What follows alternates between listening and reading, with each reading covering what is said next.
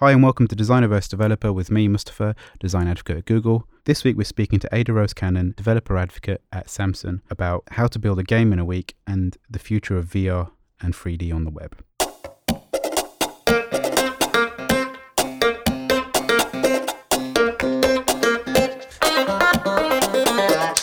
Recently you designed a game in a week based on anxiety. Could you explain a bit, like, what was the process of you iterating or sketching that idea of how did you come up with the process?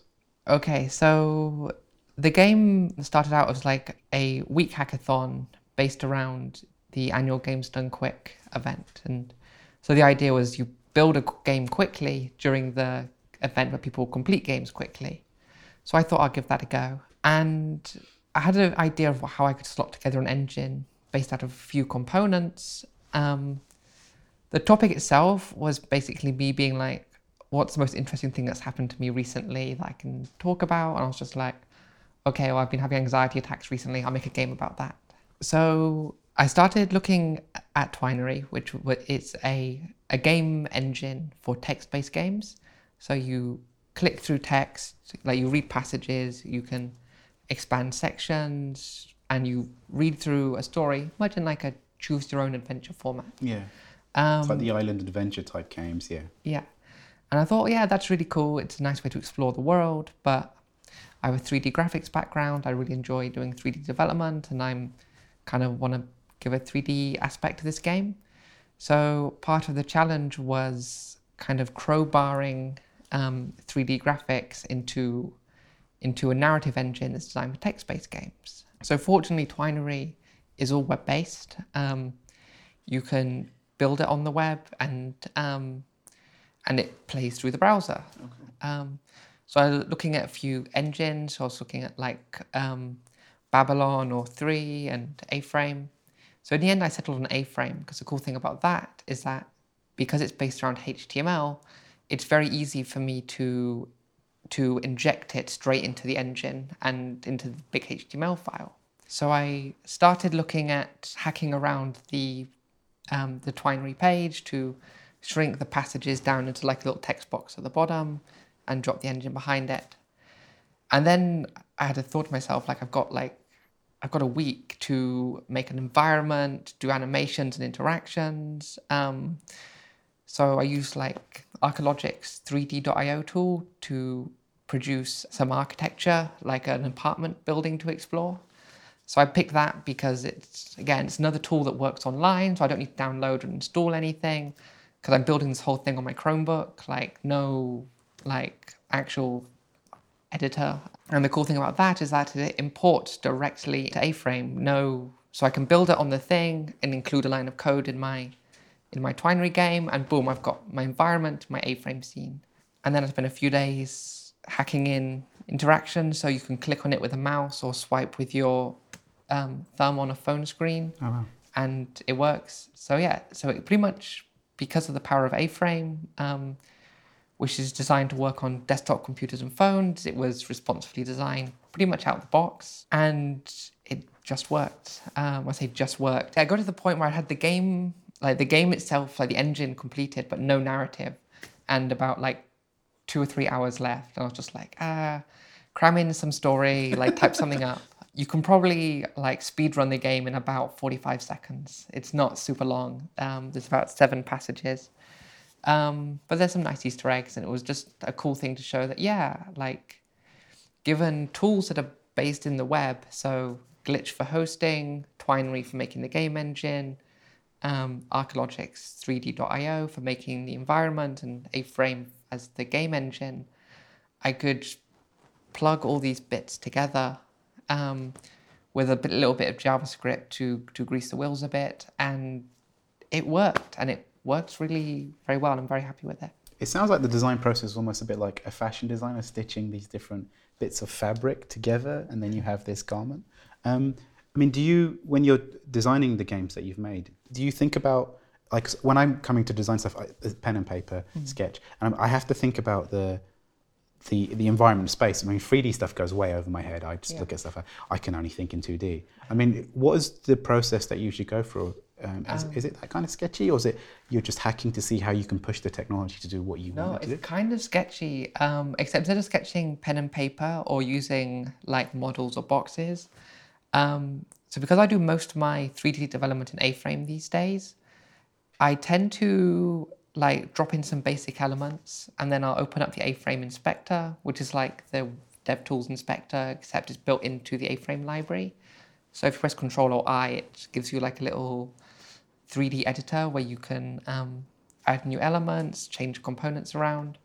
So then I'd start moving stuff around, placing it, and then I'd copy and paste the HTML back into my editor. Or if I'm doing it in Glitch, I might just type in a few lines, refresh it. It looks not quite like how I want. Do it again.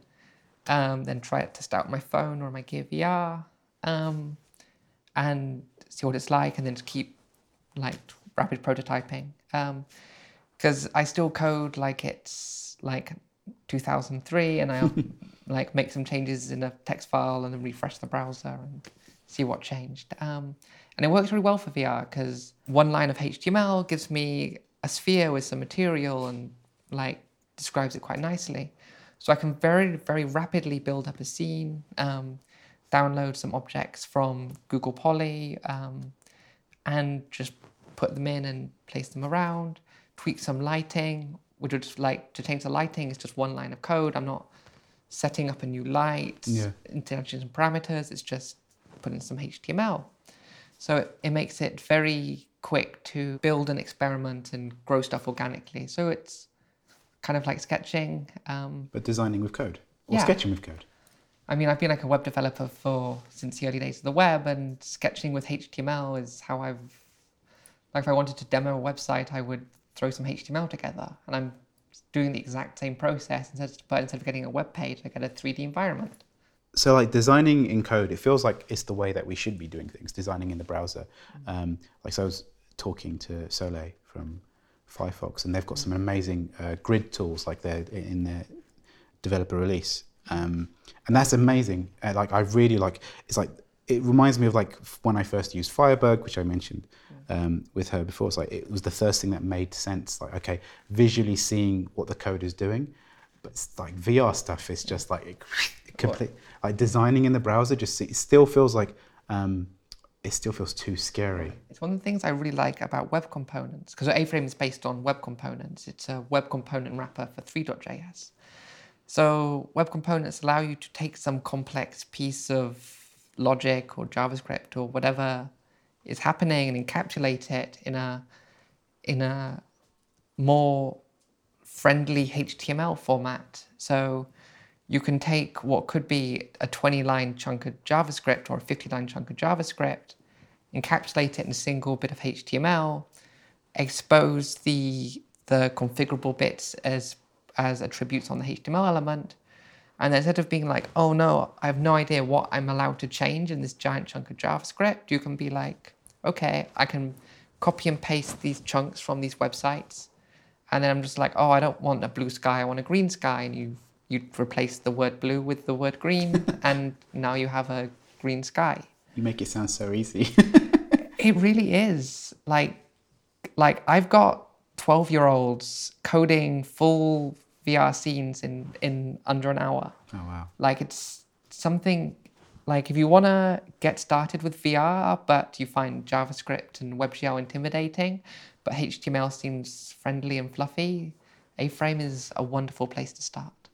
And like I code with A-Frame like the same way I did when I was first learning to program HTML. Like I paste in chunks of other people's code, which I'm like, I don't know what this does, put it in. Then I change some of the values and see what changes. I'm like, oh, okay, this makes sense now.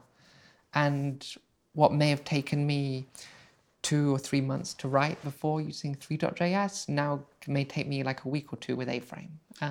What were you using before then?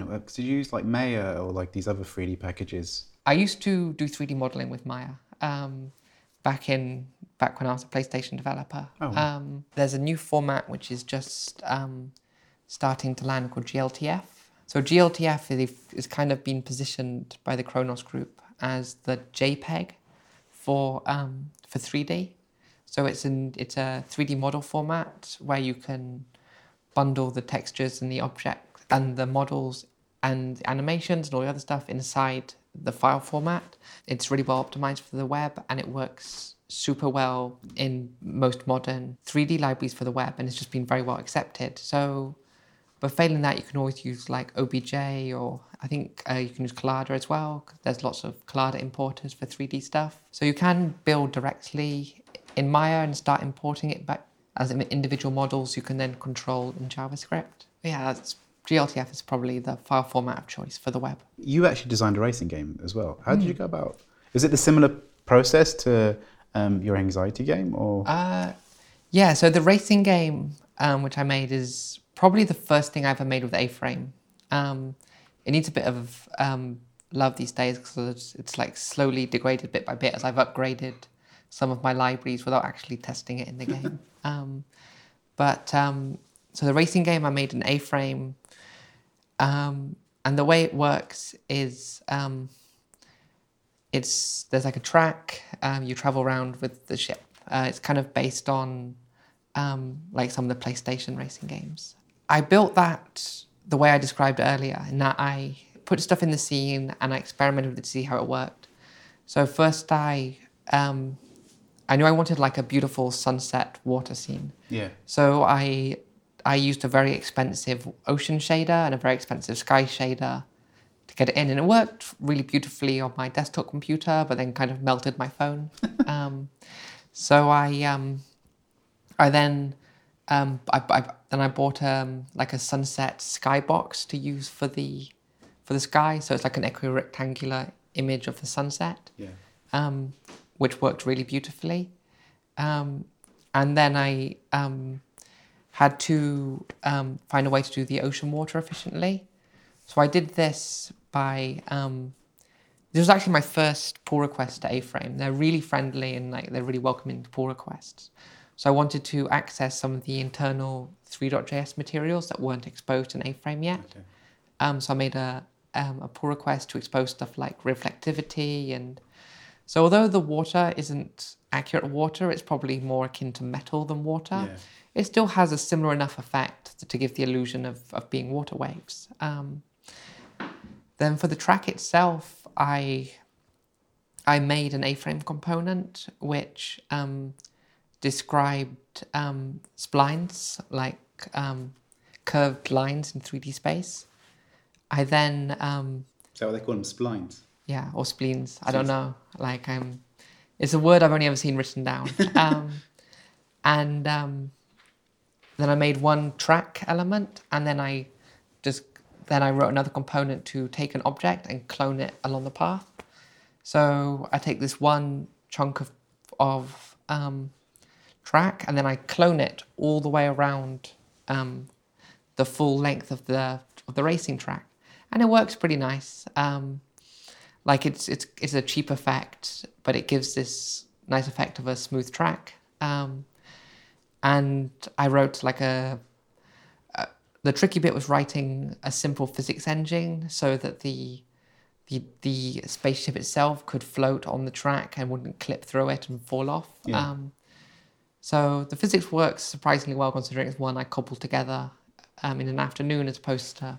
But it sounds like you're doing black magic, because when I saw the game, it's like this amazing 3D immersive experience, and just the idea that you're just designing this in code still blows me away. Like how you, but it feels like you're building things like component piece by piece. You're talking to the sky, which kind of makes sense. Yeah.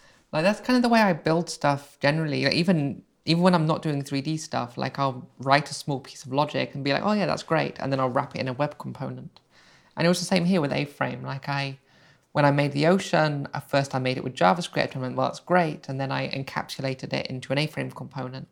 Same with the logic for making spline curves and cloning objects around them. First I would write it in JavaScript, and then I'd be like, oh yeah, that's a nice bit of logic. Now it's a web component, and I can use it again and again in HTML. So that's kind of the way I work, because it allows me to rapidly iterate without thinking too hard about how I'm going to generalize this. Yeah. And then once I've got it doing what I wanted, then I make it into something reusable. One last thing, what do you think about performance though? Because 3D seems to be a real big performance drain on, like, especially with the mobile devices. I mean, is that something that we just have to, I don't suck it and see, or like just accept that performance is always going to be a challenge? This is the question I actually get asked a huge amount of people, like, how can a mobile phone on the web do 3D? Well, it does it very well. Yeah, WebGL is always going to be a battery drain. Like you probably don't want to render every website with WebGL, but if you're doing virtual reality or 3D games or whatever, then you'll just kind of accept you're going to be using WebGL, which is going to drain the battery. And in terms of like rendering performance, you're going to want to go as fast as you want to always be hitting the 60 frames per second mark, or 90 frames per second, or 120 frames per second if you're on virtual reality. And this is something which like is incredibly important, because if you start skipping frames in VR, you can start making people ill. Oh wow! Because yeah, like if the WebVR API does some like interpolation of frames and stuff to make it so that it's so that if you move your head and a frame hasn't been sent, it will leave the frame in place in a virtual space. So it feels better, but it's not like a perfect solution. Yeah. Like, you drop too many frames, you're going to make someone ill regardless. Oh wow! Yeah, it's like the same. You do it the same way you make a normal website performant. You build it and you test it on the slowest device you can support. And so you get your 2 or 3 year old middle range device and test it and be like, yes, this works at 60 frames per second. Like I said earlier with like the sky and ocean shader, like I got 60 frames per second on my desktop computer. I got 60 frames per second on my Samsung S8.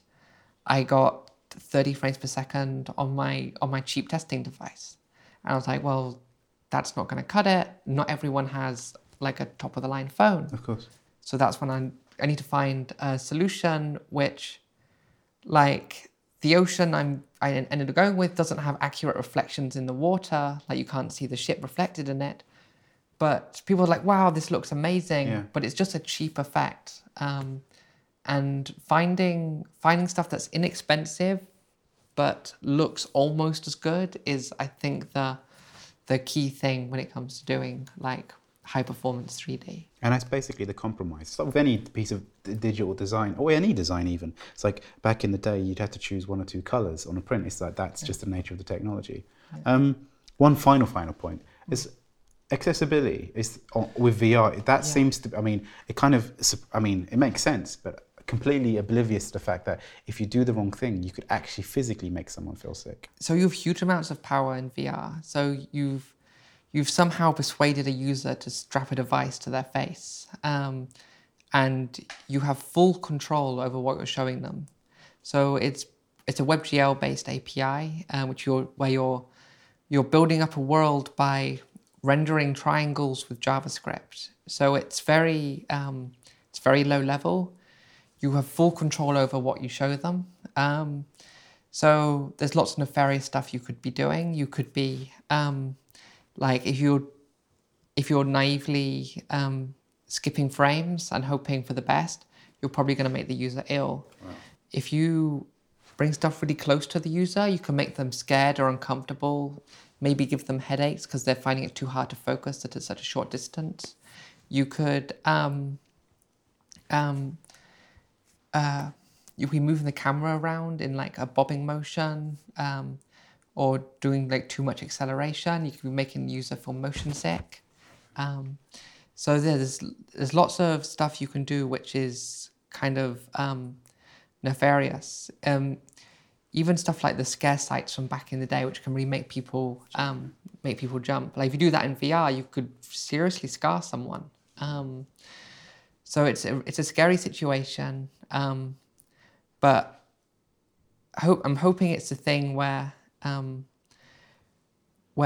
the meantime people are going to be building nice stuff, and then if stuff starts to be an issue like this, then you're going to get the kind of content blockers and the like dealing with like warning this VR website may make you feel really uncomfortable or ill, or has been like reported for not being good. So I'm hoping in the long term we start seeing more tools around making VR safe for everyone. But right now, developers are being really excited with VR. I'm seeing lots of really amazing projects being built. There's some really cool tooling coming out, making it easier and easier for new developers to build stuff. There's huge amounts of assets which are landing from Creative Commons 3D assets, such as the ones found in like Google Poly, and tools for making them, like Tilt Brush and blocks. There's people are releasing like sound assets and skyboxes and all the bits you need to put together a really engaging scene.